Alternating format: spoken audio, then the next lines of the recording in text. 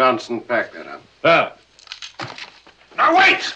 Now you listen to him. Just listen to him. You've got to listen to him. He's dead. How can you say that?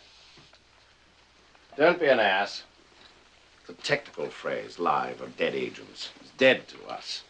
Now they know he's there, we can't trust what he transmits. They'll show him what they want him to tell us is there. They're good. They're professionals. This was the discipline you admired. We trained him because we nouvelle needed cette chanson française Abandon him because we must. qu'il faut que je lis toutes les paroles parce que elle vient de la faire il y a 3 jours. Elle a seulement 3 jours. Et c'est pour ça que j'ai les paroles ici. Mais je vous promets que depuis aujourd'hui, elle va être très populaire en France. Vous voyez.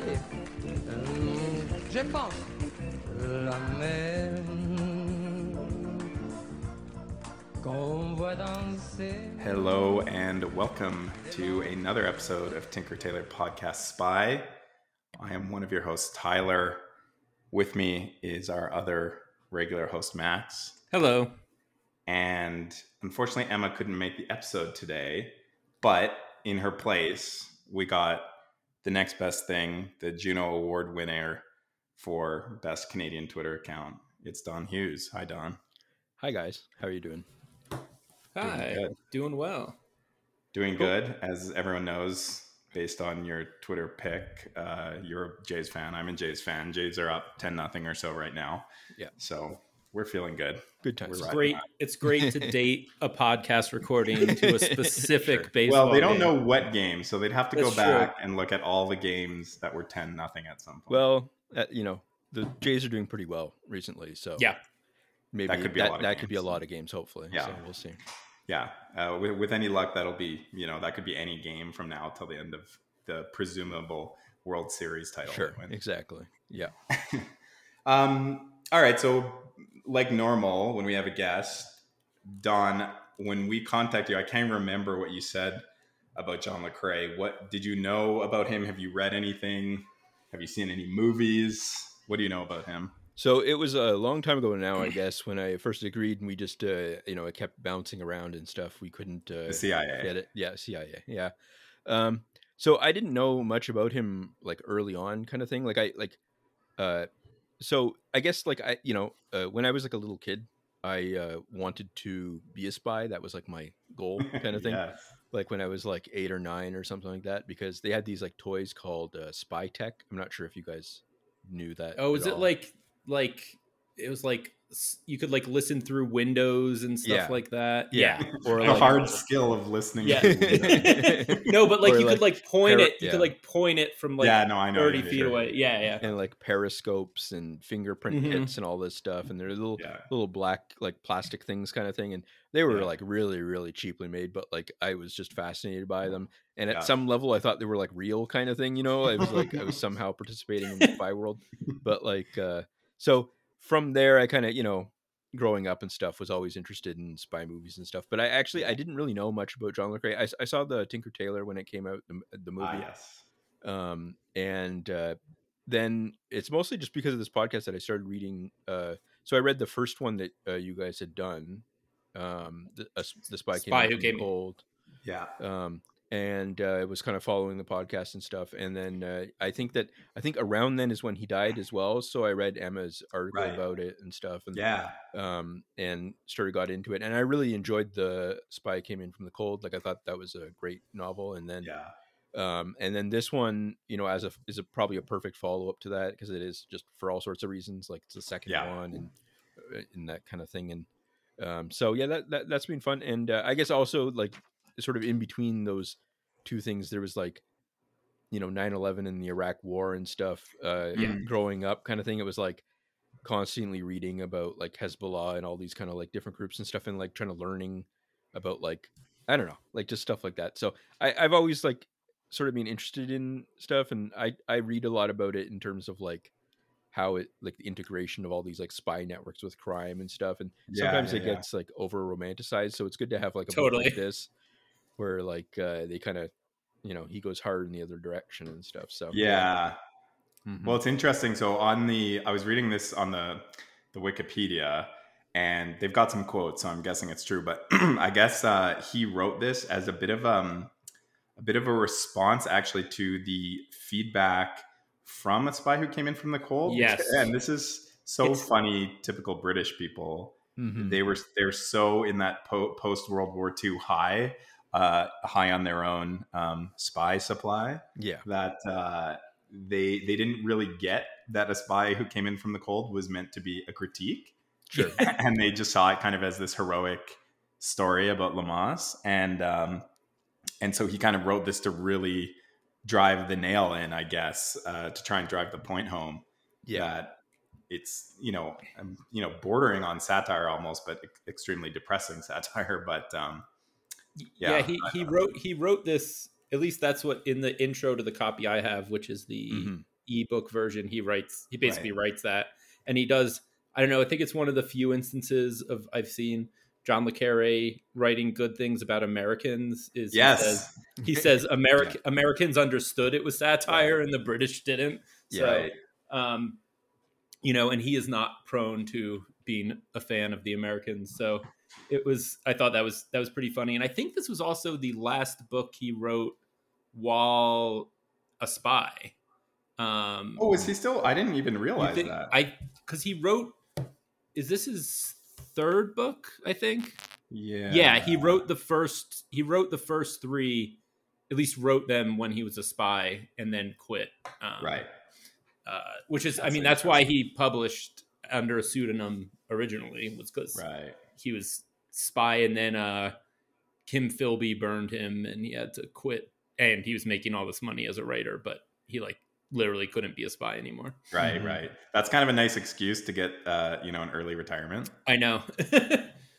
Just quickly break into the office with the Kim Philby files and write your name quickly at the end. Exactly. I got burned. Shit. Yeah. That's good. I guess the thing, the main difference there is, how many movies, there's even a new one. I think it's a Netflix movie. Isn't it about, I don't know what branch it was during World War II, where they're trying to plot a diversionary landing to distract the Germans from D-Day. And I think that's a Netflix movie. But there's the British intelligence agency was so on top of the world after World War II, right? Oh, totally. Yeah. And they had so much goodwill. Obviously, they did a lot of good things during the war. And some very heroic and brave things, but they were so high on that, I think, leading into the Cold War, that they probably had a level of respect that the CIA never would have had, right? Yeah, I'm not sure. I think that the CIA. The CIA evolved out of that whole thing. I think that I think that it was more of the sort of public culture, maybe in Britain or something like that. So yeah. You also have, I guess, in this era, you have the whole, it's the beginning of the James Bond movies and books, where it's just like this is the coolest thing you could ever be. You're gonna be driving around Southern California in a Ferrari and sleeping with Halle Berry. Yeah, exactly. And hot women are gonna climb out of the sea for you, and it's this is very the complete opposite, I know we've said it before, but it's just the complete anti-Bond. Well, I think too, I was saying this on the Slack. I think this is the most, from what I've read, I think this is the most depressing Le Carré book. And he's written a lot of dark stuff. Yeah. And this is very dark. I really appreciated that. I thought it was great. And totally in his, it was funny because this is one of the first. I haven't read a lot of novels in general, probably a few dozen in my whole life, kind of thing. But I found it was interesting that I was editing as I was going along based on what he had said early on in the book, in his introduction. Because in his introduction that I read, which is probably the same one, that Max did, that it was, he gets into how this wasn't basically it was a rebuttal in some response to the public response, but it wasn't pure response kind of thing. He still has Smiley in it, and it still has it's still Smiley still in a way kind of outsmarts them in different ways and stuff, and there's still sort of you can kind of look at them as loser spies to some extent, Totally. But you can still sort of imagine what a good spy would be like, kind of thing, or something Right. like that. So Yes. it's hard to sort of, you can kind of be like, oh, these people are way in over their heads and being really, really absurd and stuff like that. But then you're kind of like, well, but this function needs to exist, kind of thing, in a certain way, kind of thing. So Yeah. not Well, like- and at that yeah, time, I mean, for it's, sure. it's obviously justifiable, certainly to the governments, I guess, in the West, that they would need intelligence networks. So it's hard to blame them for having them at all. Yeah. And I think it's driven home in the fact that the whole point of the book is how kind of inept the department is, and how the whole point of this book is them trying in vain to kind of restore past glory. So it's not even about them just thinking what would be the best thing for the country.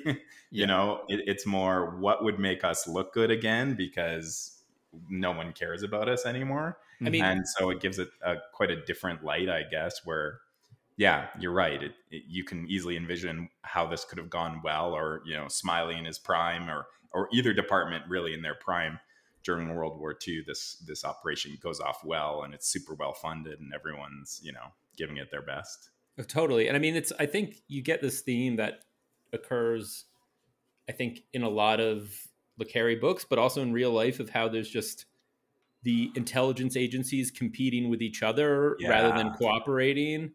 Like that's kind of what led to 9/11, with, none of the intelligence agencies wanting to cooperate with each other. And, it happens with, in the Carla trilogy, with them in Tinker Tailor, with them trying to impress the Americans. It's kind of these, rather than country against country, it ends up being kind of agency against agency. Yeah. And even not even just agency on the other side, but agency on, what is ostensibly supposed to be the same country. Yeah. Right. And at the individual level, just like very totally petty psychology, very sad people kind of fighting constantly with their spouses and all this kind of stuff. So yeah. Well, yeah, we'll get into it, but I think Leclerc is one of the most perfectly realized characters that Le Carre has ever written. Mm-hmm. He exudes the exact type of energy Yes. of that guy who had glory days, is past it, very desperate to just maintain some level of status, and doesn't really care how or why, or clearly, who might suffer in order to maintain that status. Sure. I thought he was the standout for me. And like we'll get to it, but at the end he flips so easily when he realizes the department's done. He's just like, okay, it's fine. He's like, whatever. I don't want to spoil the last chapter, because I think that might be my favorite chapter of Le Carre. It's technically the second to last chapter. Second to last, yeah. Yes, but I do think it is funny that, well, not funny, but he is such a well realized character, and I think Anna is what is probably the best example of Le Carre being terrible at writing women. Yes. And just, she is so one-dimensional. Oh, and yeah. Like her attraction and everything with Lesser. I always said Lesser in my head. I was saying Lyser in my head. Lyser, Don, okay. You got to break the tie. I was saying Lyser. Lyser, oh okay. Oh my God. German, Polish, I'm not sure. Yeah, my wife speaks fluent German. I should have asked her. Mm-hmm. Oh yeah, that would have been smart. But too late. But again, this is a very to be into Le Carre a lot. That is that's the ultimate provincial dad territory. So it's not something that you discuss with your wife. No, I mean, Sure. she really hates Le Carre. So I took one of our first dates was going to see the Tinker Tailor Soldier Spy movie. And she didn't admit at the time that she hated it, but now she was like, I really hated that movie. I remember watching that with Aaron, and actually my whole family, probably a couple years into dating, at my parents' house, and I think everyone was so bored and lost. And I remember just feeling utterly crushed that everyone could not give two shits about that movie. Mm-hmm. Anyway, so let's get into the plot a little bit here, and I'll try and keep it relatively broad. So there will be spoilers as always. So 1960s, we've got, and again, I talk about this all of the time. Le Carre has many gifts as a writer, but one of his biggest gifts is always picking perfect names for everything. So we've got the Department, and that would be effectively a military intelligence organization. So kind of, I think they even talk about it in the book where the circus is meant to do political intelligence and espionage. They're coming at it from the military side of things. Yeah, and like you get the sense with circus and control is always, it's like, what do I care about like how many missiles people have? Right. They like kind of denigrate it as useless information. Yeah, because they're playing the longer game. They're trying to overthrow governments and kill key political leaders and stuff, right? They're not worried about, well, a very funny part kind of later in the book is when they get is it in Budapest, yes, the troop movements and Haldane and Leclerc are just incredibly horny about them, and it doesn't seem that big. And it's funny because it's like that's one of the few things the CIA is good at, because you can just point like spy satellites at it and just count like, oh, there's 40 missiles. That's fine. Like you don't need to send people in. Yeah. Well, speaking of missiles and seeing or not seeing missiles, so the kind of inciting incident that kind of kicks off the book is there is effectively someone who is a defector in East Germany that sees or tells the department, they get him as a source, that he was working at a railway station, I believe, and they kind of shut down the railway station, and I believe importantly it was actually Soviet troops that kind of came into the railway station and wouldn't let anyone see what they were moving through. And he apparently, with a really, really crappy camera in bad lighting conditions, took this photo of something that maybe could have looked like a rocket, and that this was going to be placed effectively, right on the West German, East German border in a fictional town called, how do you pronounce it? Kalkstadt? Kalkstadt, I think. Kalkstadt. Yeah. And so that's kind of the inciting incident. And then what we get into that in the first chapter, which I think the first chapter and then the last, maybe I'll say 3 chapters, are absolute top level John Le Carre. The first chapter is called Taylor's Run, I believe. And I think it's maybe a couple chapters. They have the book's kind of separated into 3 runs. And all of these runs are effectively people going to try and retrieve evidence that support this the missiles. Yeah, the missile theory. So Taylor is kind of a middle-aged. He's not a spy. He's barely an intelligence officer, and they kind of send him to, was it Finland? I can't even remember where he was. I think so. It was Finland, and not even like Helsinki. It's some tiny. Some crappy little town where what they did was they basically paid a commercial pilot.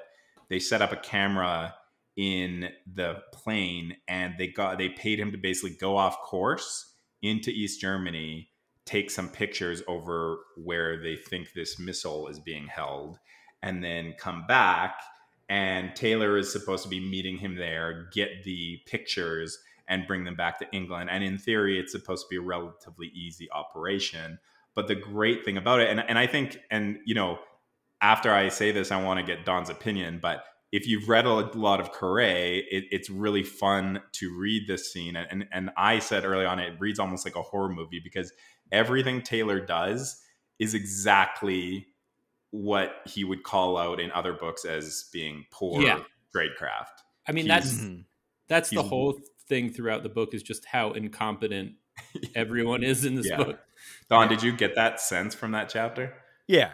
I mean, it's pretty, they lay it on thick throughout the book and stuff, with this kind of stuff, like all the different, and he sort of really sets it up to where he'll have like, Le Carre will have like the, sort of explain what he is told, what he's supposed to do, and then has almost immediately after just does the opposite or whatever. Yeah. So and he's pissed drunk. Yeah, they sort of the fail spy kind of stuff. Yeah, yeah. Taylor's the most fail spy, I think, in all of literature. Sure. So he meets the pilot, but the pilot is incredible. Like nothing goes to plan. The pilot's talking loud. He's talking about the operation. He's incredibly scared and mad, and the whole thing is totally botched. So basically, if there was an East German intelligence officer anywhere within 5 miles, they would have basically found out what Taylor was doing. You wouldn't even have to be an intelligence officer to find out what was going on. Oh, yeah. For sure. And then Taylor is too drunk to kind of find a cab. He can't really find a car back to his hotel, so he decides to walk. And as he's walking back to the hotel, again, keeping in mind he's, pissed, he gets hit by a car and dies. And Taylor's death kind of kickstarts the rest of the book. Yeah, and you see when he dies, the roll of film flies out of his pocket and goes down the side of the. I don't know. I guess it's never directly said, but at least the way I read it is that it's pretty obvious he was not murdered. That this was just a complete accident, total fluke. Yeah. And total fluke, and again, you think of it too, that how drunk he was, he probably just swerved into the road accidentally and completely.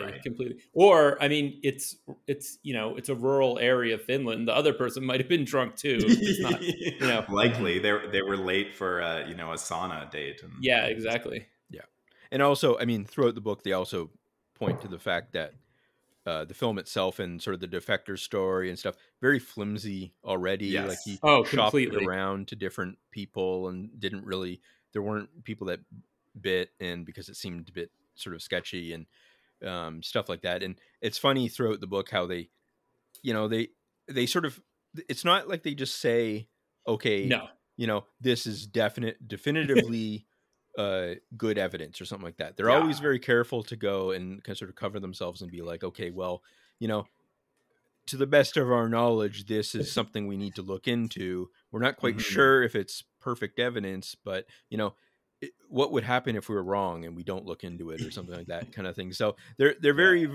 sort of self-aware to the point where they're like, they know that like they have to kind of hedge their bets and sort of say, well, maybe he just got hit by a car or something like that, and it was just or whatever, and it was just an accident or something. They can accept that, but then they sort of go, but look it, we have to take this seriously, and like, and then they do indulge at certain moments when they sort of, when they've won, or when it's sort of the little battles within the departments and stuff, they'll sort of admit, or say that they admit kind of thing, like, oh, we did, we all know that he was murdered, really, or something like that, or something, like they sort of, they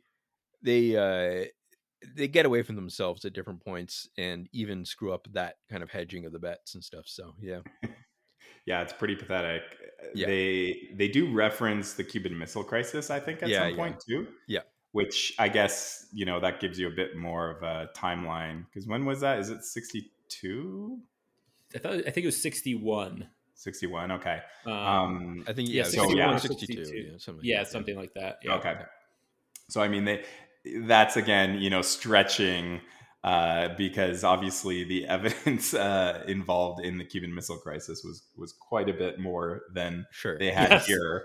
But that gives them an easy to cover to say, but you know what?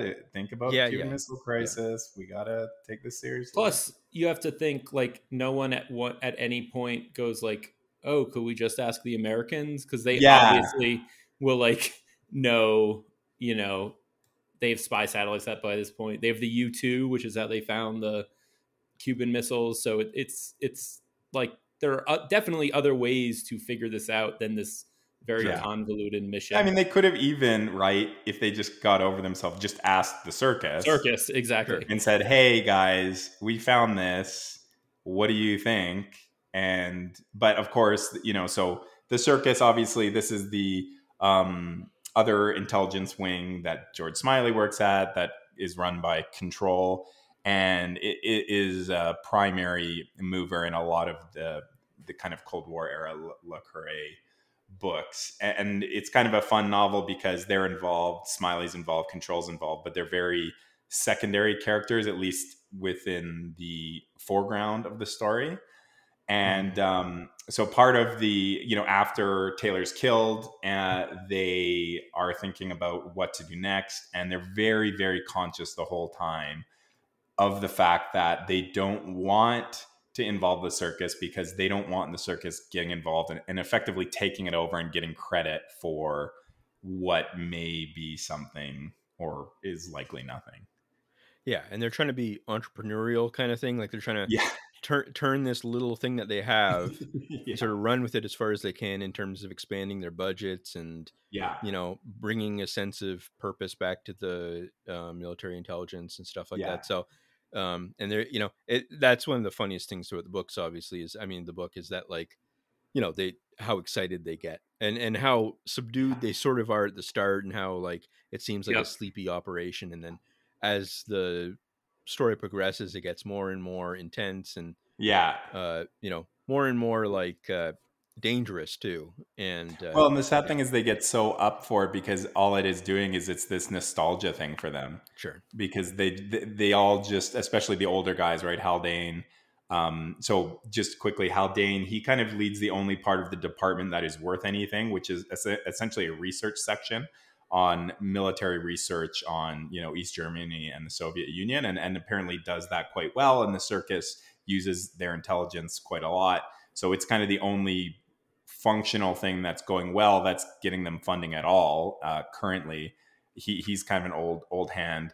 And then Leclerc, who runs the department, he is also, an older guy, World War II veteran, and ran, was a part of the department during its heyday. And as Don said, they're very in disrepair. They're tiny. Everything's crappy. They don't have budget for anything. Avery, which is Leclerc's assistant, who becomes a big part of the story, he has to lie to his wife that they're sending a car to pick him up because they, they don't even have the budget to basically order taxis for their employees. Yeah, at the start. Yeah, and then at the start. Sort of slowly, and that's actually a big part of it too. Is Leclerc always going to Whitehall and asking I don't know which minister specifically, but presumably, I guess the Minister of Defense, Minister of War, or something like that.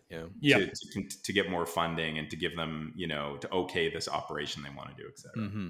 Yeah, and one related thing that I really like throughout the book is like the petty cash kind of stuff. Like they're always talking to each other about like how they have to pay for a taxi or they have to, and they're always talking about like make sure you get a receipt for that or and it's not just them too. It's always like people that are sort of like interacting with them are always like saying like, oh, remember, here's that like check, whatever, like just little things like that, and you can tell that that's a very big part of their jobs is the joy that they get from making sure that they can bill the taxpayer kind of thing. So I don't know, that's always it's one of the few perks that they kind of get nowadays because they don't get any of the moral perks that they got during World War II, really. Mm-hmm. So now it's just, oh yeah, great, I can get my taxi across London covered. Yeah, and he does a good job in the book of like sort of scaling that over time, where at the very start they're sort of really, really, okay, we can get like a meal voucher or something like that kind of thing. And then later on, it's like, okay, we'll rent this house or something like that.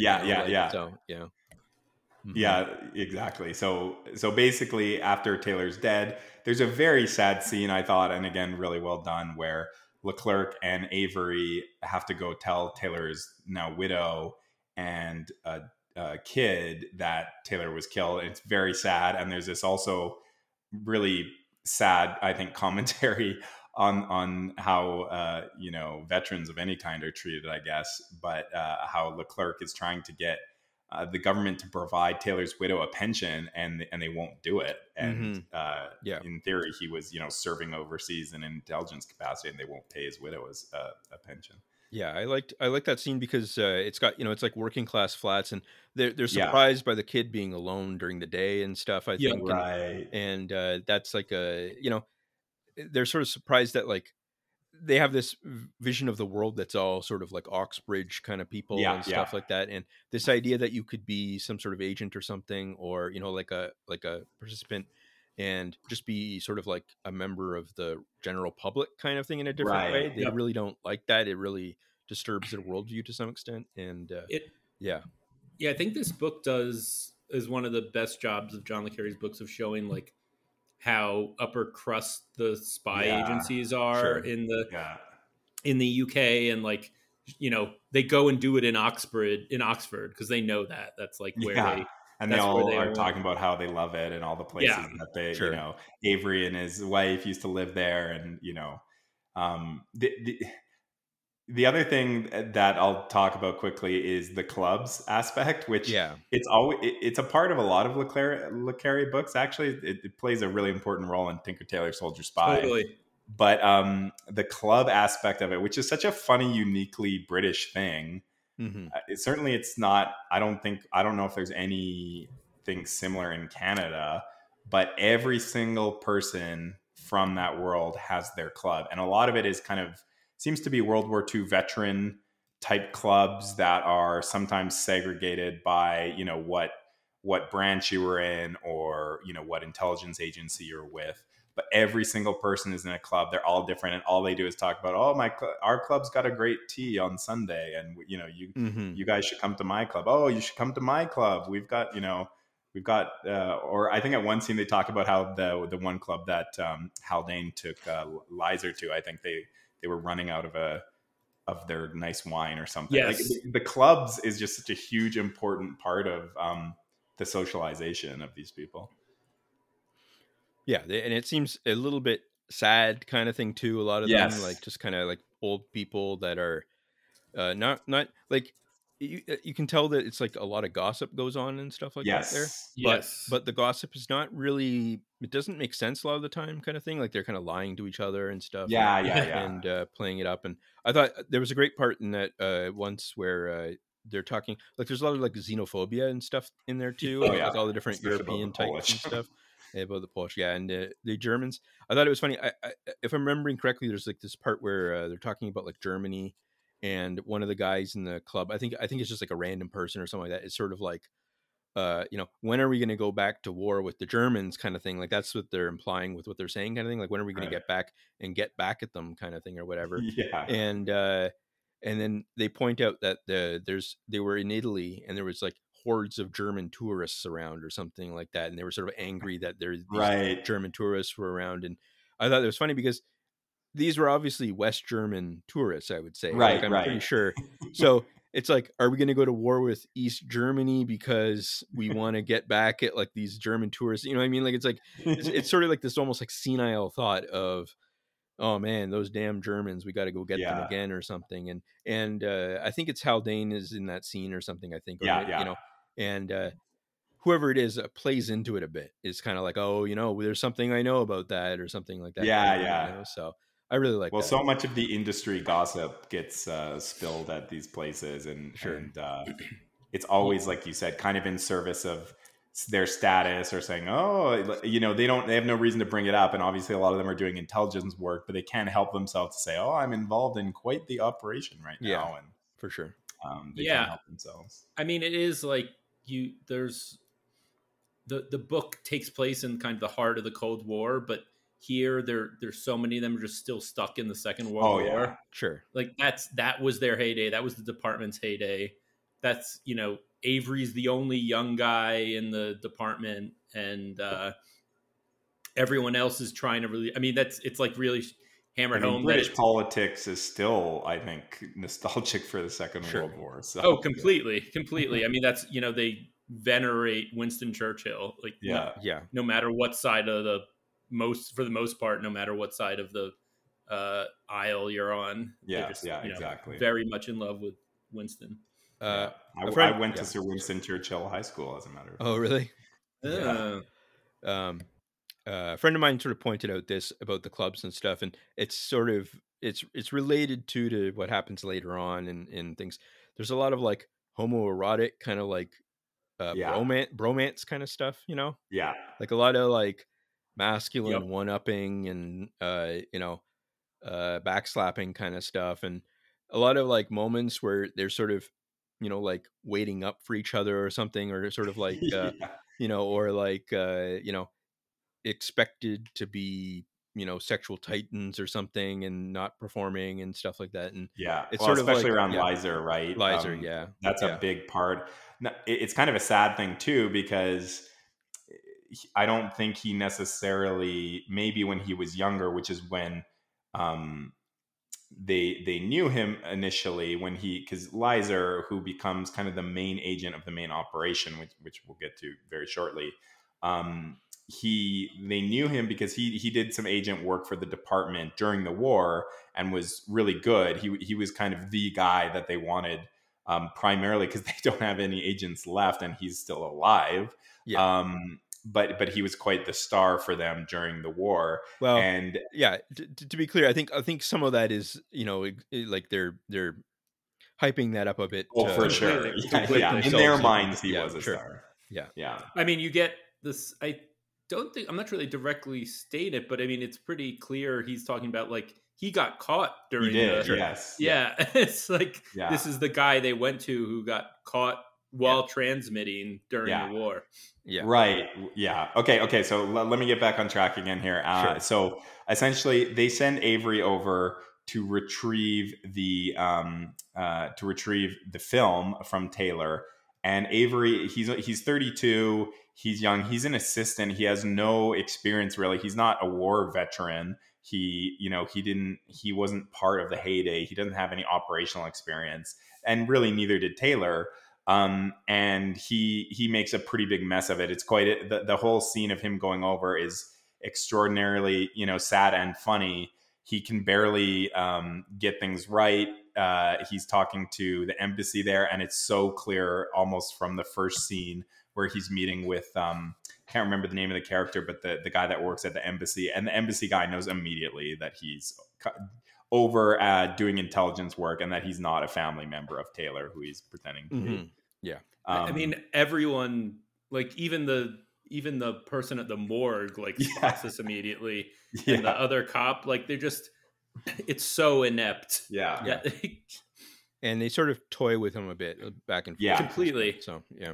Well, and they're also mad about it too, because, they're over there trying to do their jobs, and I think it comes across as here's this annoying intelligence agency playing this stupid game, but they can't even do it right. Sure. Yeah. I'm some, and again, we're in Finland here. We're not, I guess Finland was a relatively exciting country during this time period, but compared to others, not very much. Sure. He's just a little guy working at the embassy, and he's like, I know what you're doing. This is so stupid. Get out of here. Mm-hmm. Yeah. And there's an interesting subplot where we find out that Taylor was meant to have this different passport that actually the circus was supposed to provide him with. And then at the last second, they either wouldn't let him use it, or they ended up providing him one that was no longer good or in service or something. So we kind of learn later, it seems that was a pretty clear thing that controlled it to likely try and fuck around with the department's operation. Mm-hmm. So Avery goes and does that. He doesn't get the film. It's a complete disaster. There's kind of a funny scene where he's laying in his hotel and he hears footsteps in the hallway, and he's sure it's like a Stasi agent coming to kill him. Mm-hmm. And the more you get into the book, you realize that there was probably never anything. There was no fire to whatever little amount of smoke that there was, and that was like just someone in the hotel. Well, it's also, I think, very funny is when he's being taken to the body, the embassy guy says, "Do you want to stop at the place where he got killed?" And we know from previously that the film roll flew out over there, and he's like, "Nah, I don't need to see that." Yeah. When he might have found the film if he had just stopped at the place where he had gotten killed. Yeah, and at that point, it was so clear that the embassy guy knew what he was doing anyway. He may as well have just been like, "Yeah, I need to look around here." Yeah. So anyway, that doesn't go well. But despite all of that, Leclerc persuades, the defense minister or whoever that this is a big deal. And one thing they talk about Leclerc a lot is he's very, very good at selling things to people. Mm-hmm. He's very charismatic when he really gets into it, and he's giving speeches. people seem won over by him. So it's clear he kind of used that mixed with this very flimsy information they had to basically get them to give them the budget to train and send an agent across the West-East German border to try and get more information on this supposed missile, Soviet missiles that are stationed there. Mm-hmm. And I said just something about the Avery as well that sort of gets clear at this point is the sort of like moral journey he has to go on kind of thing, where they're trying to decide whether or not he's actually going to stay in intelligence and stuff. And he came from publishing and he got stuff, and it's not really clear that he would ever really drop out or anything like that, but he has moments where he wants to do it, or says he wants to do it, at least because of problems with his wife and stuff. So a big part of the book is him drinking the Kool-Aid and sort of going along with the plan kind of thing, right? Yeah. So it's one of those things where it's not clear how much he's deliberately letting himself kind of buy into it, and how much he's just being won over by the charisma of Leclerc and everything. It's obviously a bit of both. He kind of wants to fall in love with it. He wants to feel like he's doing something meaningful and important. Yeah. And the drama. And I think that I think that's part of it. I think when they go and see the child with at the widow's house, stuff like that, like it's kind of like, a normal life is boring kind of thing, right? Like you don't want to get into just have to go back to normalcy kind of thing. Yeah. And there's always moments throughout the book where they're sort of bored and sad, but like having to go do normal things, like talk to their wife and stuff kind of thing. And a lot of that, like one of them starts sleeping at the department or something, stuff totally. Like that. So, well, it's almost, there's another way of looking at it, that the whole operation was just an opportunity so all of them could stay away from their homes. Sure. And it's like they get so excited when they can set up their cots in their offices and have basically their little camp experience, right? Exactly. It's all these guys who are just trying to feel important again. Whether Leiser's like, oh, he's bored in this, he's just like settled down into this ho hum existence, and all the people in the department are just sitting in this house, just kind of looking at documents all day, and then the opportunity to go actually do something rears its head, and they put blinders on, and that's all they want to do. Yeah. So they start planning for this operation, and the one thing that continually comes up is they don't have the resources to do this, and not just the financial resources. They don't have any active agents. They don't have any anyone even that they could use within their own department to train an agent.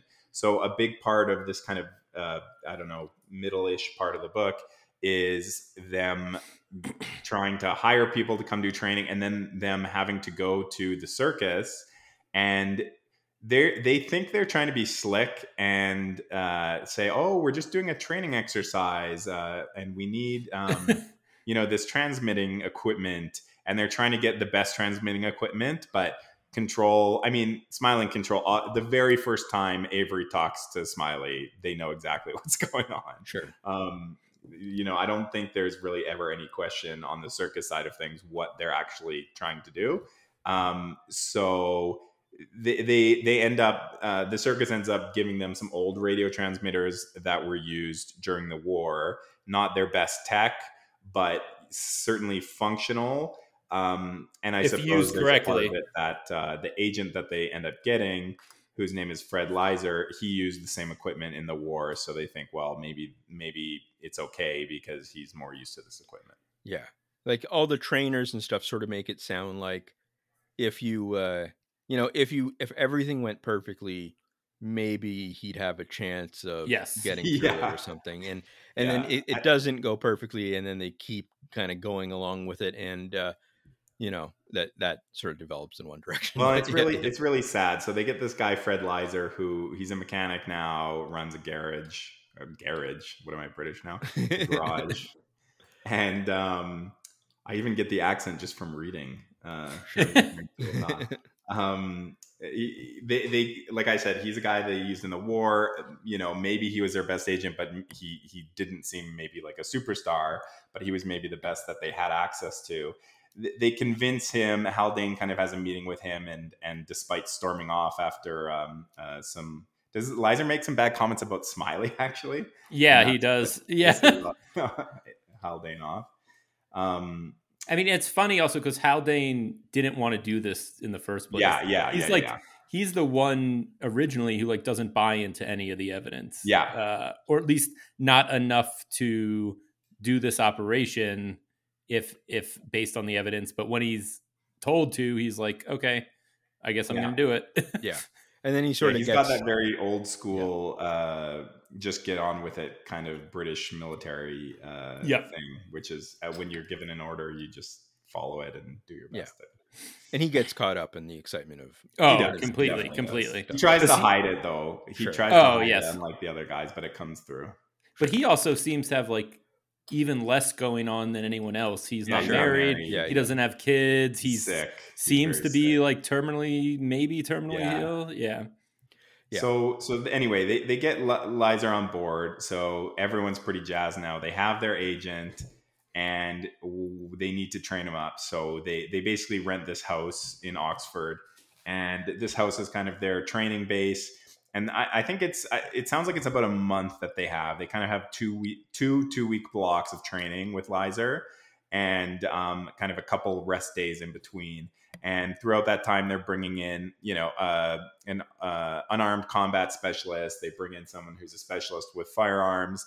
And they're doing all this training, and it's pretty clear that Lizer he's a middle-aged man who hasn't been an agent, for, I don't know, two decades at this point, and is totally past it, doesn't remember much of anything that he did during the war.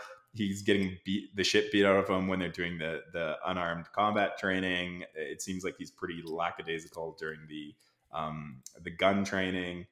They paint a picture that, and especially when it comes to then the technical stuff around the transmitting, he has no fucking idea. And there's like such a terrible moment where Avery hands in his like decoding practice as Lizer's, and is like, this is not helping him, this is hurting him so much. I mean, that's like maybe the moment that kind of gets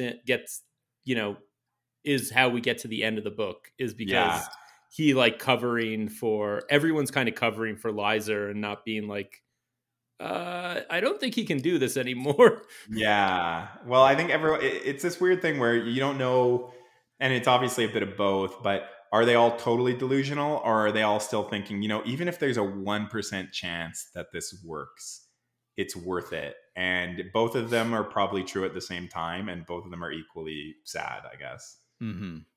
Yeah, it's a little bit like path dependency or something. They're just kind of putting one foot in front of the other and seeing where it goes. And each step of the way helps them, but they don't see the big picture really. So exactly. So they're training him up, and at one point, I think his name's Johnson, right? He's kind of the radio tech. Yes. He gets there, and this is where the kind of foreigner banter really gets going, because Lizer maybe was a bit of a playboy, it seems like, when he was younger, but now he just seems kind of a sad old man. He's in a relationship, and it's maybe not a very happy one. Joined the club in the book, I guess. And but the way Johnson talks to him as if he is this ultimate playboy who's sleeping with a different woman every night, and constantly kind of prodding him and making all these innuendos and jokes. And Lizer kind of goes along with it, but it's so clear that that's so far from the truth. And that's another quite depressing part of the book. Well, it looks like it's part of his identity at the garage too, as well. Yes. Like, it's kind of like he's sort of one of those guys that maybe would have like a deep, unbuttoned shirt or something. Yes. Like that kind of thing. Or I sort of pictured him almost as like a Gerard Butler or something like that nowadays. Yeah. Sort of like, not a 300 Gerard Butler. No.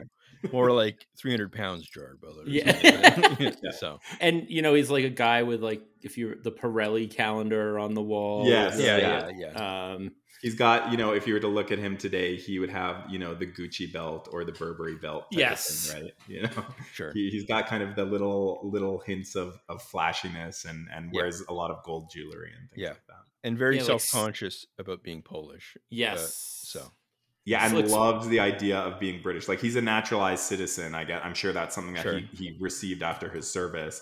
But it's clear he really loves Britain and being British and wants to be seen as British and not Polish.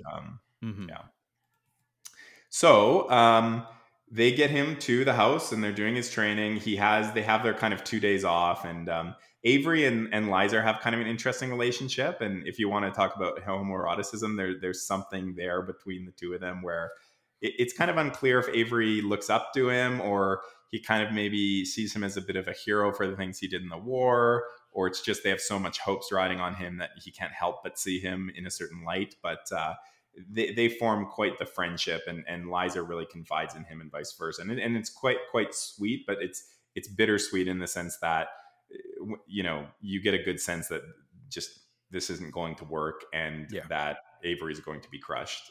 Yeah. And Avery sort of lies to him to push him along, kind of thing, like, yeah, you were our number one pick because everyone thought you were a legend and all this kind of stuff. Yeah.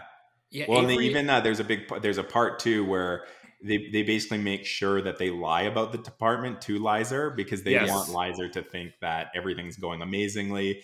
And Avery talks about, we have this long list of all these agents and you were at the top. You were the one we picked out of all these guys, and we just think you're so great. Yeah, it's sure. And it's funny too because they talk about it a lot, how that this kind of separation between the agents and kind of operation staff, and how really they appreciate what the agents do, but they see them like pack animals more than anything. Sure. Or just a tool or a weapon. They really have such a negative view towards them. And that's so clear. Yeah. And it's sort of like, well, they know what they're getting into kind of thing or something. Yeah. So. Yeah, but it's funny. They say as effectively that. They're like, they know what they're getting into, but make sure we lie to him all the time about what's actually going on. Yeah. I mean, he doesn't even know Haldane's real name. Right. He's still Captain Hawkins. And, and, Avery just lies to him constantly about even like little things, his age and things like that. And they send him, they just say, "Oh, war rules. That's, it's the war rules. We're sending you in. You have to figure out how to get out," even though it's 1965 and it's completely different. The one thing that is, I think, the one thing that makes me think the most, these are the books for provincial dads out of anything. Is if you describe how much of this book is dedicated to talking about how these Morse code messages and frequencies are sent, and the crystals and changing them and the groupings, I bet you about 10% of the book is talking about that. Yeah. Completely. I like that. It's very funny to me. It was fun. Yeah, but it is cool. It's very compelling in a fun way. And that's a big part of it. So basically they're using these old transmitters, and the thing about them is they're relatively easy to detect. However, the way you get around that is you basically keep substituting these crystals, which change the frequency, if I'm not mistaken. And so if you're changing these crystals out every 2 minutes, ideally, they will never be able to catch on long enough to hear your message and decode it, because it seems like the message itself is not that complicated to decode. I don't think it's that they can't decode it. It's that they can't triangulate where. Right. Yeah. Sure. Yeah. Right. Yeah. So it kind of changing the frequency enough that it's hard for them to, I guess, figure out where it's coming from or whatever. So they're relying on not being able to find out where it's coming from more than them not being able to kind of crack the code. Totally. But that's very key, and they make a big deal of that. And Lizer starts off struggling, but by the end, it seems like he's kind of at least got it to the point that they're like, okay, well, he should be able to send a message to us. so we get to the farmhouse. So they move to a farmhouse. They're posing basically as academics going to a conference. And this farmhouse is very close to the border, not too far from Kalkstadt, which is where they want Lyser to go, and then presumably, find out stuff and transmit some evidence to them. They take him on a tour. Leclerc shows up at this point, gives a big rah-rah speech after they take him on a tour. They kind of show him where he's going to cross. And then they really, in quite a bit of detail, draw out, okay, you're going to cross the border here. You're going to lift, this fence post of the barbed wire that should come up. You need to stay on this path because the main path is probably has landmines in it. Again, when you hear this, when I was listening to that the whole time, I'm just thinking this is probably bullshit, and they know. Yeah. At a certain point, they actually do, I think, point out that the map might be wrong or right. oriented right. Or because doesn't he point out the church? Yeah, Lyser's like, why is that church pointing that way? It should always be pointing east or whatever. East-west, yeah. And they're like, it's not meant to be totally photorealistic. Sure, yeah. You just gotta move on. Yeah. So yeah, it's clear, again, no one knows what the fuck they're doing. So the one pretty intense moment is, so he's been trained with this gun and he really likes this one specific gun, and they're all happy they got this gun for him. And that seemed to be actually one of the few things in training that he seemed somewhat decent at. And then at the last moment, Leclerc tells them that I guess the defense ministry says, sorry, you can't bring a gun because then we get into some really tricky territory if you get caught, because we're sending an armed man across the border. Yeah. But you can keep your knife because, and they keep saying, but knives, anyone might have a knife. Yeah. They really play it up both directions too, where he's sort of like, I think it's Haldane keeps saying stuff like, sleep with this gun, basically. Yeah. Like, you need to, is an extension of yourself at this point. You need to always be prepared to have it. And then they take it away and they're like, well, what are you going to do, kind of thing. And even giving them the knife, as you said, is sort of like, it's sort of a dumb plan kind of in a way. Yeah. It's like what, number one, it's a knife. So like, okay, how, it's still like a very fraught kind of position to be in. Yeah. And it still is against the rules, but like, as you said, like, it's sort of like, well, you can't stop someone from having a knife kind of thing or something, Yeah. They try and lawyer speak their way out of it. It's like, yes, but actually many people carry knives. And, sure.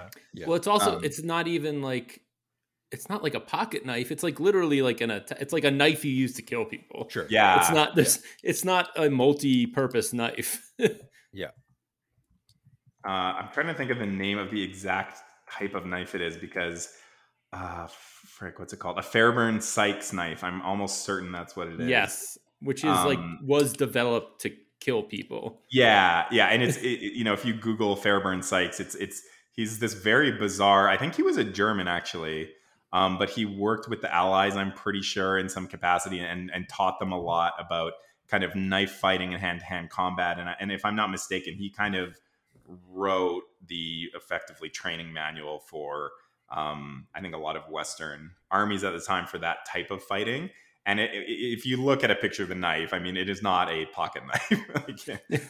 It is just for stabbing people to death. So, so anyway, he freaks out, probably rightfully so. But they're going ahead with it. So they get him across the border, and then we switch to Lyser's perspective, and it's apparent. It's kind of that I don't even know what you'd call it, not cabin fever or something, but he succumbs in about 20 minutes to absolutely on the inside losing his cool, thinking this is a setup. He's going to get caught and get killed. He starts running, and after 10 minutes of running, he's already tasting blood in his mouth. Like, it's just so clear what a disaster it is already. Yeah, just sort of panicking and messing up the mission immediately, kind of thing, in different ways and stuff. And importantly, and this is the part, so I will say I was a bit confused at why he did this, but it's obviously part of his panic. So he's basically at one point, he needs to go relatively close to effectively like a guard tower and kind of sneak by this guard tower. And as he's getting around, there's an East German guard that is kind of facing away from him, and he kills this guard.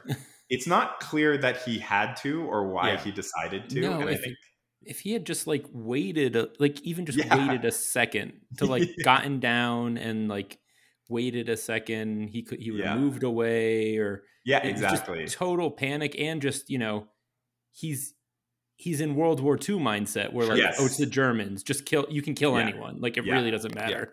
Because what is, you know, millions are literally getting killed. But you know, it's a completely different situation. Yeah, sure. And if you think about from the side of the East Germans now, in terms of trying not to get them on your tail, within an hour of crossing the border, you've killed a guy with a knife and left him for dead. There's no other way to read that than, oh, obviously there's some kind of an agent coming around here that just crossed the border. So immediately that kind of starts getting sent across the border, and it's news. So he kind of steals a motorcycle, and he's kind of going from town to town. And again, so panicky, he goes into a restaurant, and he's talking to the proprietor of this restaurant. And the guy just instantly knows, like, you're up to no good. I don't know what side you're on necessarily, but you are bad, and I want you. He says, "Good or bad, is not. I want you out of here, because that's gonna bring too much attention on me." Yeah. There's different people kind of react to his volatility in different ways, kind of thing. Like there's a woman who I guess we would say sex worker, I guess, is sort of her profession, and she seems to be very, very enthralled by the chance for something to happen in her town. Yeah. And sort of plays along in different ways. So it's, and not just that, but then the different people that end up kind of tracking him and stuff like that they seem like, oh, it's sort of a funny kind of situation, because they're kind of thinking that it's like, it seems too easy to them or something, kind of thing. Exactly.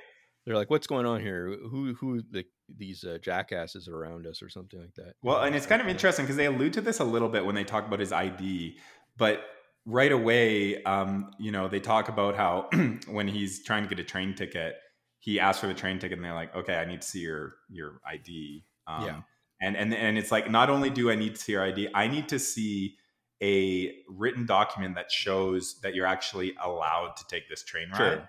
He's panicking and forgetting all that stuff. But you just realize all of those Eastern German border towns were so, not to say that nothing, they were impenetrable or anything, but they had such a tight mindset around espionage and people getting across the border either way, right? Like defecting or coming from the West, that if you're panicky, middle-aged wannabe agent, it seems like every single person he meets within 2 minutes of talking to him knows what he's up to.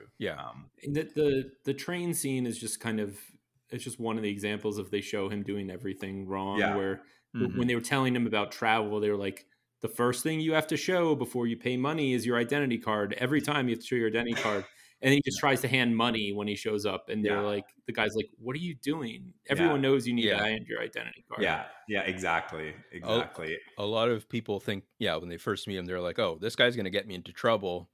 And then the woman that he meets is basically like, oh, maybe I can get in some trouble with this guy. Yeah, exactly. Like exactly. That's the entire reason she wants to be with him is it sounds like you're going to get into trouble, and I'm just looking for trouble. So he meets that girl and at a hotel that he's trying to get a room at, which is full. And he starts kind of asking her questions. And it's quite interesting because it starts falling apart so quickly, where he says, was this town, were the roads closed? Was the train station closed? And she's like, no, nothing's ever been closed. What are you talking about? Yeah. So he's like, okay, well, I got to make my report. So he ends up in this hostel, basically. And, he has to set up this, it's a very complicated piece of equipment. Mm-hmm. He has to ground it in a certain way, connect it to a pipe, and it can't be a hot water pipe. And he has to put the aerial up a certain way. And, it's a quite intense thing for, I'm sure, a very good agent to do, let alone Lizer. So he kind of gets that all set up. And it's written in quite an effective way, because he's going over all the details he has to do. And he's so focused on every little detail, every step of the way, that when he started transmitting, I totally forgot about the crystals too. And he's kind of pretty, I think, happy with himself. He's kind of writing and putting his code in, or his message into Morse code. He's remembering all the groupings and all the different pieces of code he has to put in there. He starts transmitting, but he's still transmitting very slow. And then all of a sudden flips back to the farmhouse where they're receiving him, and they're just freaking out. Oh fuck, oh fuck, oh fuck. He's been going for 3 minutes, 4 minutes, 5 minutes, 6 minutes, when he's supposed to be switching the crystals every 2 minutes. And so pretty much dead on, we flip to, I can't remember if it was an East German or a Soviet. I think there was, the sergeant was East German, and then the captain was Soviet. And it's funny, the only one who really knows what's going on or what to do is this sergeant in the East German army who remembers it from World War II. And he's like, wait, do I know this guy? Like, he's like, did I hear this guy transmitting in France? Yeah. Like this guy who was slow, which is where Lizer got caught. Right. And he's like, he was slow then, but no one was this slow. Yeah. Oh, it's such a perfect dark comedy because it's not even it's not written in a comedic way. No. But it's just it's hard not to laugh at just how in Lizer's mind, like, he's panicky, but it seems like he's kind of got it together and he's doing it well. And then it flips to the operations team and then to the East German Soviet team, and they're both like, what the fuck is this guy doing? Yeah, sure. It's pretty good. So anyway, basically he's made, like, immediately. And it's pretty clear too that I think even if he didn't fuck up then, it was only a matter of time that totally. he was he was going to get caught in the next couple days. When he killed someone the minute he stepped on East German soil, there was no way he was getting, unless he had literally turned around then, there was no way he was getting out alive. So then at this point, the news of this reaches Smiling Control. And it's quite interesting because I think there's something going on, it seems, and I wasn't totally clear, that I think Control maybe had some, through an agent likely in the East German intelligence. Yep. He was either communicating to them or hearing news directly from them, where, like, he basically knew what was going on this whole time, effectively. I mean, I think Control basically is very obvious. He let this go on because he knew it would destroy the department. Yeah, exactly. And it would finally bring them under him.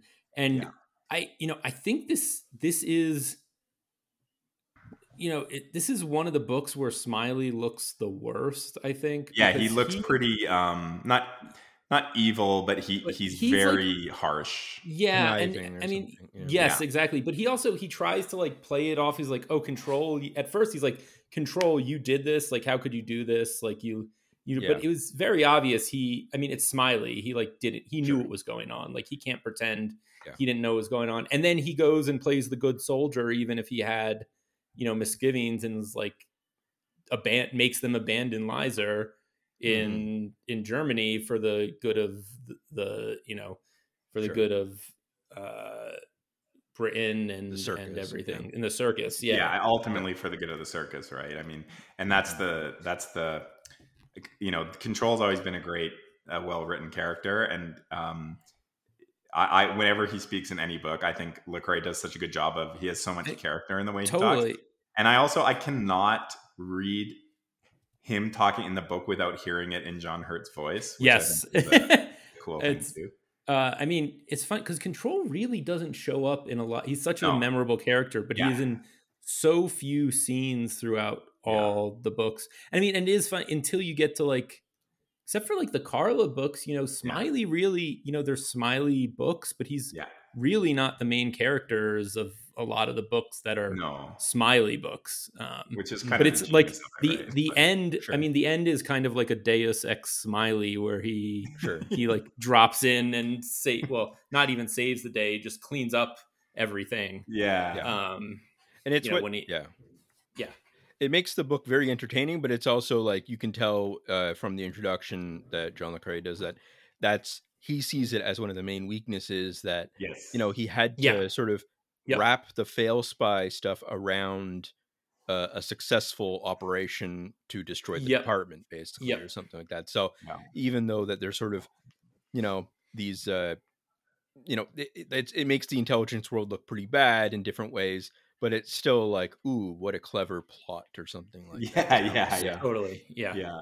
Well, and I think too, it also it illustrates so much more how the agents for them, and Liza in particular in this story, just mean so little that he's basically sacrificed for an interdepartment rivalry, basically. Sure. Like, Yeah. this is a human who served in World War II for the British at great cost to himself. He obviously did an incredibly dangerous work, was even captured, and they, Smiling Control, I don't even know if they mention him at all when they're talking about that, Control kind of fucking over the operation in some way.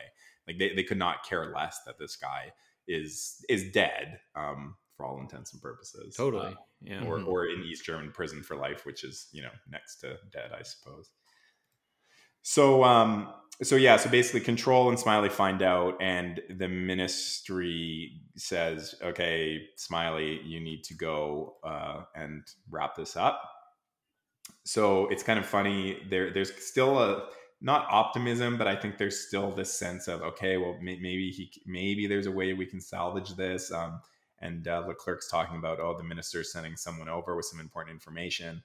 Smiley walks through the door and says, basically, rubs his hands together or slaps them together. He's like, all right, we're done here. Everyone go home. And, this chapter, I think the first chapter and this chapter really stand out to me. You have every character is doing something different and it's all perfect. Avery at this point is, because he's gotten to like Liza quite a bit, and he's like pleading with them, and he doesn't even understand. He's like, what do you mean? We can't abandon him. Sure. He's an agent in the field. What are you talking about? We have to try and get him out. And as he's saying that and, sobbing, Johnson's just wrapping up the equipment. Like they're already kind of taking the operation down, and he can't even understand that they would give up. And then meanwhile, Leclerc, I think him in this scene, I think is totally perfect. He moves on from the operation that he was so invested in. He was so hyped about this. He moves on from it, and it basically is like it never happened in about 10 seconds. Yeah, he's got that survival instinct sort of thing where he assesses the new information and then goes, okay, I'm in a new direction now, basically, kind of thing. So, yeah. He's an agile, modern leader. And it's sad too, because he's been making mention of this report in Budapest and troop movements, and in the midst of that, he has the kind of balls to bring it up to Smiley, and Smiley's like, "Oh, that does sound very interesting. Yes, we'd like to take a look at that." Sure. And it's just anything he can do to stay relevant in some way. And Haldane seems like he doesn't really give a shit. And it seems like Control's main plan the whole time is he just wanted to integrate that research department into the circus, basically. Sure. And sort of give them one last punctuation mark of why you shouldn't be doing this kind of stuff. Yes. Yeah. Yes. You are children playing children's games, and we are the adults, and look how foolish you are. And it's kind of interesting too, because Smiley does this whole breakdown of why it's actually. I think there's. You come to this realization that Control and Smiley, they probably wouldn't have let it get to this far if they thought there was any real harm that would come from it. Yeah. But they're like, the piece of equipment's super old. He's going to be, put on TV and forced to confess. So it's going to look like a show trial. The equipment's super old, so it's going to be really easy to say, of course that wasn't an agent. You think we'd give him, transmitter technology from World War II? Are you stupid? Sure. And they're going to spread rumors that he was having an affair and was a criminal, and right. Make him look awful. And he's already sort of like an outsider in the sense that he's Polish, and all this sort of stuff around it, where it's like, he wasn't like a big asset for them, really, kind of thing and stuff. Yeah. And even though he had war service that should be respected, maybe, but like it's sort of it's expendable from all angles, kind of thing. Yeah. So, Yep. Which is where you get that thing where you realize, so the incompetence of the operation wasn't just so that it would fail, but more importantly, it was that so when it does fail, it's super easy to distance yourself from. Sure. Because it was just so incompetent. Mm-hmm. That there's no way anyone would buy that this is, was actually a British intelligence agent. Yeah. It is just too incompetent, right? Yeah, and the stuff with the passport being canceled then in retrospect becomes more kind of like maybe there was different times where they were trying to trip them up and different things and kind of create like a arc for them where these things would have failed or whatever. And they never really clued in at that point, so yeah. You also start wondering too, was Taylor's death, maybe it was on purpose, but it wasn't East Germans that set it up, right? I mean, you certainly can't put that past the circus, those wily bastards. So there's a part that's pretty interesting in the Wikipedia, and so this part was in my book. I assume it was in both of yours based on what we've talked about, but it says the following ending does not appear in the original novel, and it's the part where Smiley explains that Lyser's total ineptitude combined with his old equipment will make it easier for him not to say he's a spy. Leclerc and Haldane are tempted further by the extension of the department's research section at the circus with more funding, whilst Avery weeps about the mission's failure. Having successfully escaped the hotel, he takes refuge with the girl, and the police encircle him and storm the apartment. So apparently that wasn't in the original novel, which is crazy. Wow. Yeah. So like that is, in my mind, the best part of the book. The part where they like track him down wasn't in the... Yeah. Wow. Okay. Well, yeah, I mean, that's what I was kind of saying early on when I was saying about like how I did feel like, because I had read the introduction first and where he says that like he kind of regrets maybe putting the Smiley stuff in and all that kind of thing. I thought that like I kept editing out things that got away from the basic idea kind of thing. Right. So I was looking at stuff like that and kind of thinking to myself, oh, you can kind of look at different moments where he's indulging the audience a bit in different ways and making it a little too simple in terms of like the whole arc of the story, which is what he does in which was what his problem with his first like the Spy Who Came In From the Cold. That's sort of his concern about that novel, where it's a little too tidy. So this one he tried to make it very, very messy, but it still has that basic kind of arc to it that has to happen to be a successful book, I think, in his mind. So for sure. God, I'm forgetting the name. What was the last book? What was the last book we did, Max? Silverview. Yes. I think with that one there was this thing where, and again, there's a lot of factors that probably played into this, where there were times it was a little bit difficult to actually tell what some of the spy parts of the plot meant and what actually happened. What information was actually sent and who got what. And I do wonder at times where you probably could have written this with less of the Smiley control stuff and left it not ambiguous, but left it where you kind of had to read between the lines a little bit more to kind of realize that all that stuff was happening. So maybe, initially he tried to hold some of that out and keep it a bit more ambiguous, but I mean, I thought that scene was really good, so I'm glad that it made its way back into the book. Yeah. So I really enjoyed it. Yeah. My question for you two is, what do you think he was captured or do you think he was killed? Lyser? Like at the end there where it basically fades to black. I don't know. I mean, I don't think it really matters, but I would imagine, to be honest, that they were going to capture him alive, and they didn't care that he had the knife to that girl's neck. Like, totally. They would have shot through her to incapacitate him. So I'm guessing they captured him alive, and it's probably the same fate, effectively, that Lamis had before they broke out, right? Yeah. Just a show trial, kept in a prison, beaten up repeatedly until he either kills himself or dies of or they trade him for someone in the West. I wouldn't be surprised if Control had already effectively worked out, like, you're gonna catch this guy, we'll trade you this guy for him in a month or whatever. So anyway, that was that.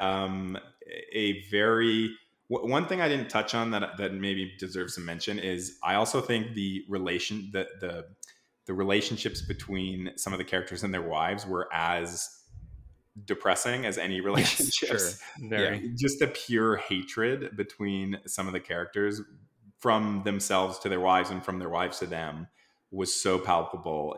Some of those scenes were almost uncomfortable. Sure. At how, that's classic Le Carre. Every single character in every one of his books has to have a loveless marriage. But these were like hate-filled marriages. Sure. Yeah. And they also this makes I was gonna say this makes George and Anne Smiley's Yes. marriage look like perfect and loving. Exactly. Because they're not like screaming that they hate each other. They also sort of, voice a lot of the absurdity of the situation for the novel kind of thing. Like they can kind of go like, why do you think you're playing around at this kind of stuff or whatever and stuff. And, Avery's wife sort of plays into the whole, like, this that it's basically a stupid thing that he's gotten himself into kind of thing, and believes it at this really deep level. And that's something we haven't really talked about, but probably deserves mention, is all the stuff around the second vow and like this idea of like this, basically, I called it drinking the Kool-Aid, but just this buying into the logic of the intelligence agencies and buying into the logic of the Cold War and as like a personal mission and things like that. Yes. And I thought that was really interesting, a lot of that stuff in it, and sort of the different like zigzags that takes in terms of like, what that can specifically mean for each person in their lives and stuff like that. And I don't know, I thought that was really good. So I think you said path dependency before, which I think is a really great way of framing it, and I think that comes to light and is a lot of, I think, the thing that pissed Le Carre off the most is that these institutions seemingly at some point after the war exist purely to keep the momentum for their operation going and the funding going. But in order to do that, they need people to be drinking the Kool-Aid in one way, shape, or form. You can't, I don't think you can run something like that with total cynicism. You have to have some people who are bought in and true believers, or people who can at least trick themselves into thinking they're true believers. And it's the combination of those two things. And, I think the disgust, I think it's so clear in this book that Le Carre hates the way that agents were treated. I mean, he makes that clear a lot, like in Tinker Tailor with what's his name? Not Rory. Anyway, the kind of main agent in Tinker Tailor that is lost, that they find later. I think Le Carre, there's an interview, I think it was potentially his last interview he gave, and there's a question that the interviewer asks of him about, did you ever, he basically says, did you ever get anyone killed? And Le Carre kind of looks off into the middle distance and says, I don't want to talk about that. You do get the sense that he was involved in some of this and probably deeply regrets the fact that they sacrificed these agents like they were lab rats, Sure. Yeah, I thought that. So just to, I guess, to say what it is, like the first vow is supposed to be like sort of joining up in different ways and stuff, and sort of committing to the service in different ways. And then the second vow, it sort of becomes this way of it's commitment to it's not even like one institution or another. So true believer, it's true that they're true believers to some extent, but it's also sort of like true non-believers kind of thing. Like they're true. They're committed to the intelligence circles and stuff like that, 100%, to the point where it doesn't really matter to them what the mission is. It doesn't really matter to them who wins and stuff like that. I think it's sort of hinted as well that like that's why maybe they're also fine with like, doesn't matter really who the government is. They might have these sort of biases where they hate the Germans or whatever and stuff like that, but not really. Like it doesn't really matter who's. It's more kind of like they're playing the game and that's the fun kind of thing. And, that's it. It's more like you've bought into the idea of playing the intelligence game and being a part of the intelligence industry, as opposed to bought into the idea of, serving God and country and that type of thing. Right? And it's, it's not like the Cold War is a fake thing too. I mean, that's, I mean, it's like, it might be like functional in a certain way where like, both the Soviet Union and the United States and its allies and things like that, like, it kind of serves political aims to have this rivalry in itself kind of thing and stuff like that, right? Like they can play it off each other and stuff. I get that, but it's also like the things that they're talking about aren't completely out of thin air. Like there are missile sites in different places. There are maybe not that one, but like, there was a Cuban Missile Crisis. These border agents exist and stuff like that. Like, it's not like the fantasies that they're kind of spinning off into things. It really gives them a certain. It's not just incompetence; it's also dangerous in a certain way that these games keep escalating problems that maybe would not have been as dangerous if maybe there was more cooperation instead of like these weird rivalries that people set up for themselves and stuff. So yeah, I thought that was interesting. Yeah, for sure. I mean, the interbranch rivalry thing, you get the sense from that all the time that, and I even think about it sometimes now with modern militaries and intelligence, that why do these things constantly have to be split into these different organizations? Why isn't there more of an umbrella organization that says, this is the most inefficient way to run this? Why do we have one organization doing internal intelligence and one doing external, and they don't talk, and they don't, you know what I mean?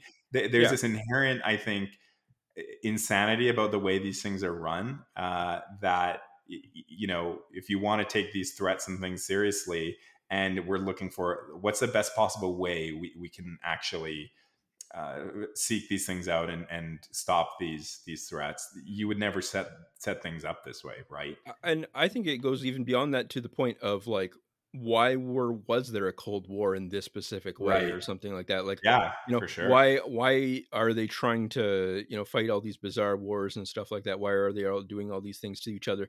And it's not really that there's not an argument for that. Maybe I think that's fine, but like on either side or whatever, it's more that like they take it so for granted, so much of it, that it makes it so that like it structures so much of their lives that it gives them that sense of purpose that makes them feel like they can sacrifice anyone they want, or can do anything they want, because they're like, well, average people, it's for them to some extent, like it's for their security and peace and all that kind of thing, but they're just cattle basically. I mean, they're just out there. They don't understand what's going on. We're the people that understand what's going on. We have to kind of look into these things. And there are maybe in the book some kind of like hints of like the politics of it kind of thing, where the minister has some sort of oversight and stuff.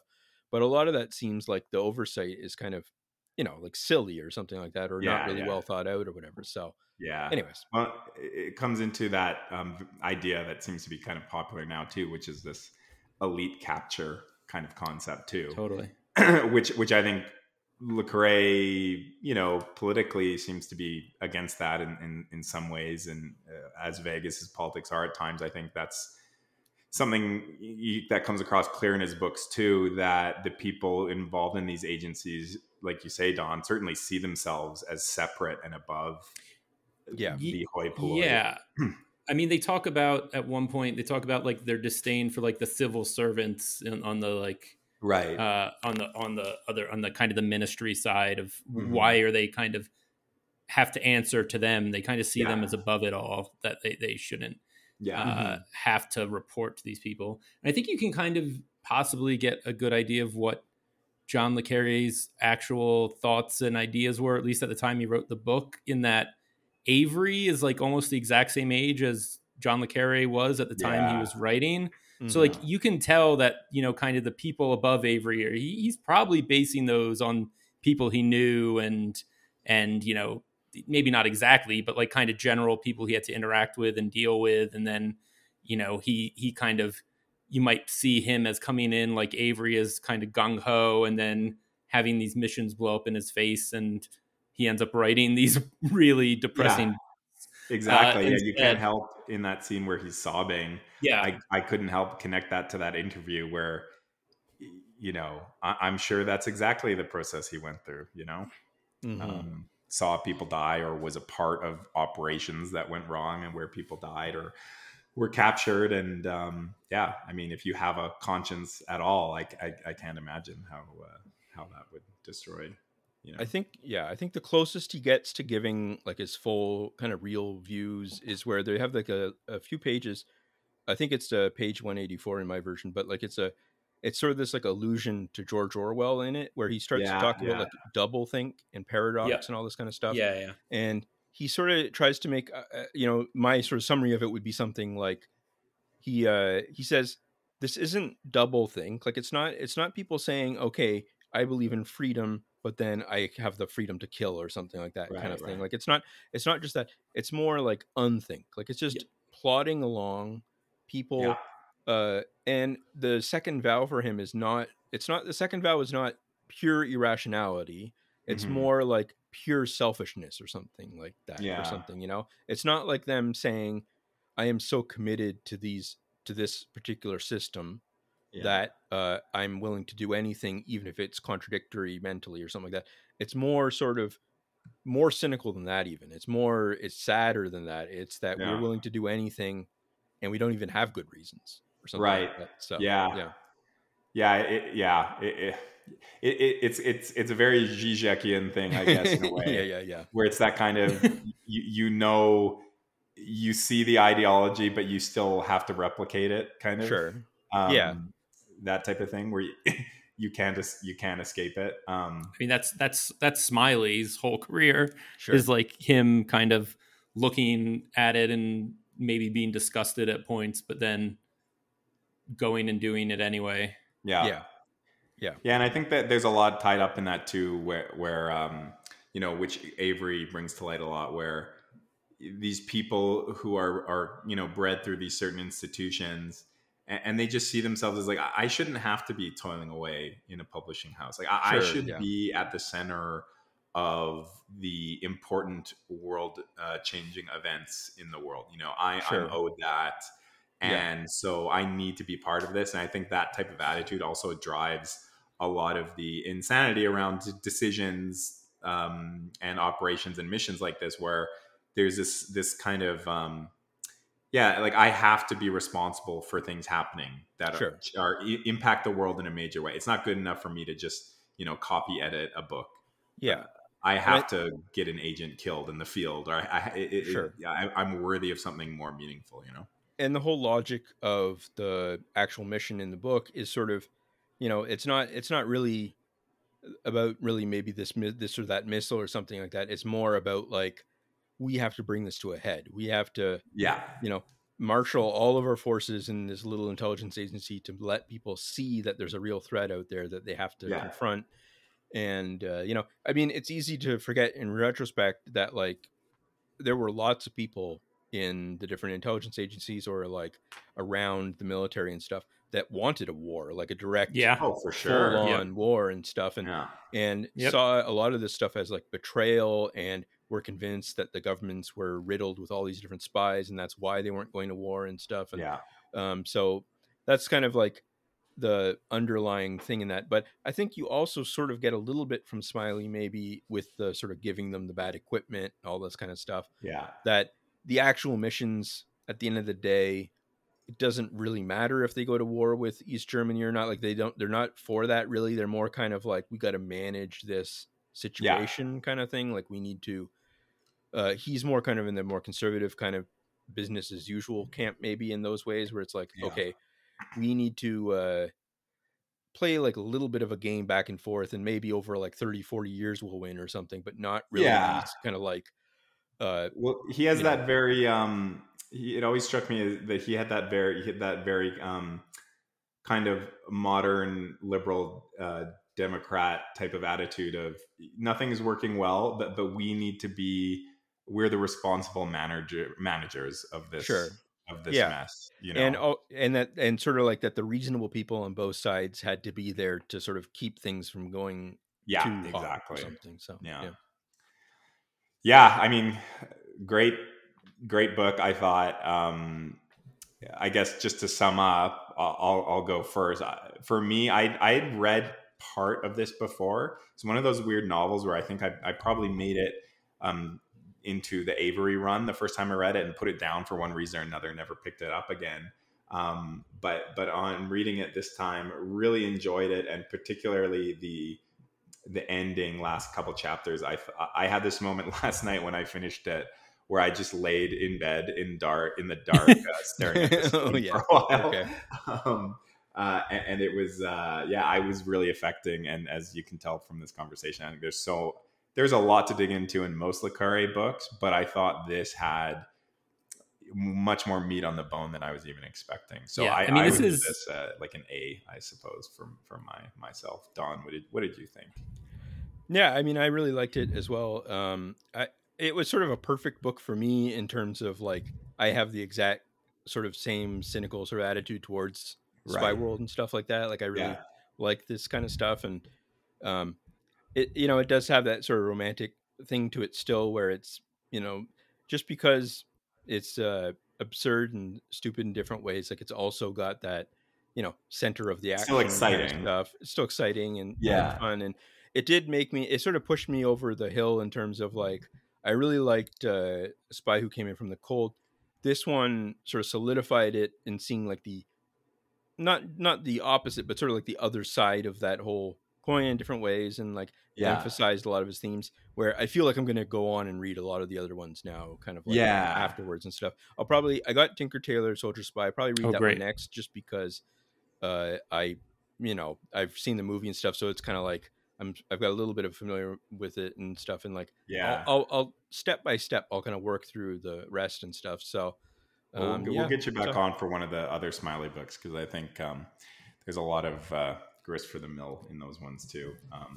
And it's you're hitting some of the best ones, because there are, as much as I think both of us are big John Le Carré fans, as obvious that we started a podcast, there's some rougher ones that have been published. He's definitely not, he's not batting 1,000. But you know what? I do find the more of his more, not necessarily modern in when he wrote them, but modern subject matter, I suppose. Yes. I've found myself enjoying it a lot more than I thought I would originally, because I kind of thought maybe his politics might be kind of annoying in those settings, but I've actually found them to be quite good, and at least he presents these more modern settings in still a very interesting way, even though it's not as though he was involved in any intelligence work in the 2000s, right? But I think he still does a great job there. So completely. So I don't know, Max, do you have any final thoughts on the book? What do you think? I mean, I really love this book. It's one of my favorites. I don't think I'd call it my favorite, but it's definitely a very good book. It's very, it's short, it's taut, it's it's not the Tailor of Panama that kind of goes like 450 pages. So I really enjoy it. And I think it's a very good counter, follow up to Spy Who Came From the Cold. I know I won't put words in Emma's mouth, but I know she loves this book. This is I think this is favorites. We're going to have to get her to talk about it at least a bit on the next episode she's on. For sure. But I think I'd give it probably maybe an A minus somewhere, a 93 somewhere around there. Okay, if we're going fair. like that. Yeah. He's passing his A level English or whatever they call it. Exactly. I mean, it's not, I guess I'm probably doing that because it's not Spy Who Came From the Cold for me. It's not Tinker Tailor. He has done better. So, but it's there. I honestly think the thing for me is the pacing of the book, and it drags a bit in the middle, and I think I can see people being turned off by that section. If you don't love radios, maybe it could get a bit boring. But like I said, I think the first chapter and the ending, maybe 3 chapters, are top level, and completely. It's not. It's brief enough, at least, that you get through that middle stuff. But God, that the beginning stuff and the end stuff, that is as good of thriller spy writing, I think, in a smart way that you can get. Completely. I really liked the middle chapters, to be honest. No, don't get me wrong. I thought that stuff was great, but I think if you're talking about entry points or where this might fit in for the average reader, I can see this as opposed to Spy Who Came In From the Cold, where it's pretty much nonstop. Pulling you through and quite active. Sure. That middle section slows down just in terms of the pacing, I guess. And the one thing you can say, though, compared to, say, Spy Who Came from the Cold and Tinker Tailor is that the plot is much more straightforward. It's not nearly as like, Yes. you know, trying to uncover like the very, you know, like Yeah. like 3 levels down of like what is actually happening. It's Yeah. it's fairly straightforward, and it's very, you know, It's ambiguous enough at the beginning. Exactly. Yeah, I about- mean that you're not clear what's happening, but like Yeah. there's not like, you know, you're not going down to like where like, oh, Lamas was like sent in. There's like 3 different levels of why Lamas is there. Yeah, exactly. Or Lemus, or however you actually pronounce Yeah, it. exactly. One last interesting point I'll make is that there was a movie apparently that I had no idea was made. It was made in 1969. A young Sir Anthony Hopkins played Avery. So I want to see it just because I can only picture Anthony Hopkins as like 65 years old. So Yeah. I can't even imagine what he looked like when he was young. So I really want to see it just for that. But honestly, I could see this being quite an interesting movie. And I think like a lot of Lecrae's stuff, you can kind of envision a lot of the scenes as interesting drama scenes, because it's a lot of people in a room talking type scenes, right? Sure. Yeah. So yeah, I definitely want to check that out. So hopefully maybe that's the way we can get Emma to talk about it. Maybe we watch it. That's how my mom knew about it. Actually, I said, "Oh, I really?" was reading this, and she said, "Oh, like the movie." Oh, that's And I was like, crazy. yeah. That's so So, interesting. Did she say what she thought of it? Did she like it? I don't think she's ever seen it. I just think that Oh, okay. it was like from her youth or something. So yeah. Okay, well maybe we'll have her on for the movie review. Okay, sure. Anyway, Don, thanks so much for Thanks so joining. much. That was Yeah. super Yeah, it fun was to a lot have of- you on.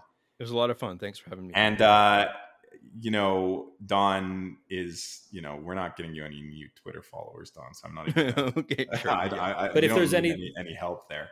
But if there's anything but else you you can't want to win. plug, yeah. You Can't Yeah. Win is Don's podcast, and it's a great podcast. I've been a Completely. long time listener, and I can't recommend it highly enough. It's one Yeah, of my thanks. favorites. So Yep, so definitely that's- check out that's- You Can't Win if you're listening to this. I really appreciate it, and as you can tell, Don's a smart guy. Okay, Despite thanks. his tweeting. No, just kidding. Sure. Oh wow. So yeah, thanks a lot, Don. It was a lot of fun. I loved it. Yeah. So thanks. Great. Yeah. All right, well, that's it for us. We will sign off and talk to you again soon. Goodbye, everybody. Bye bye.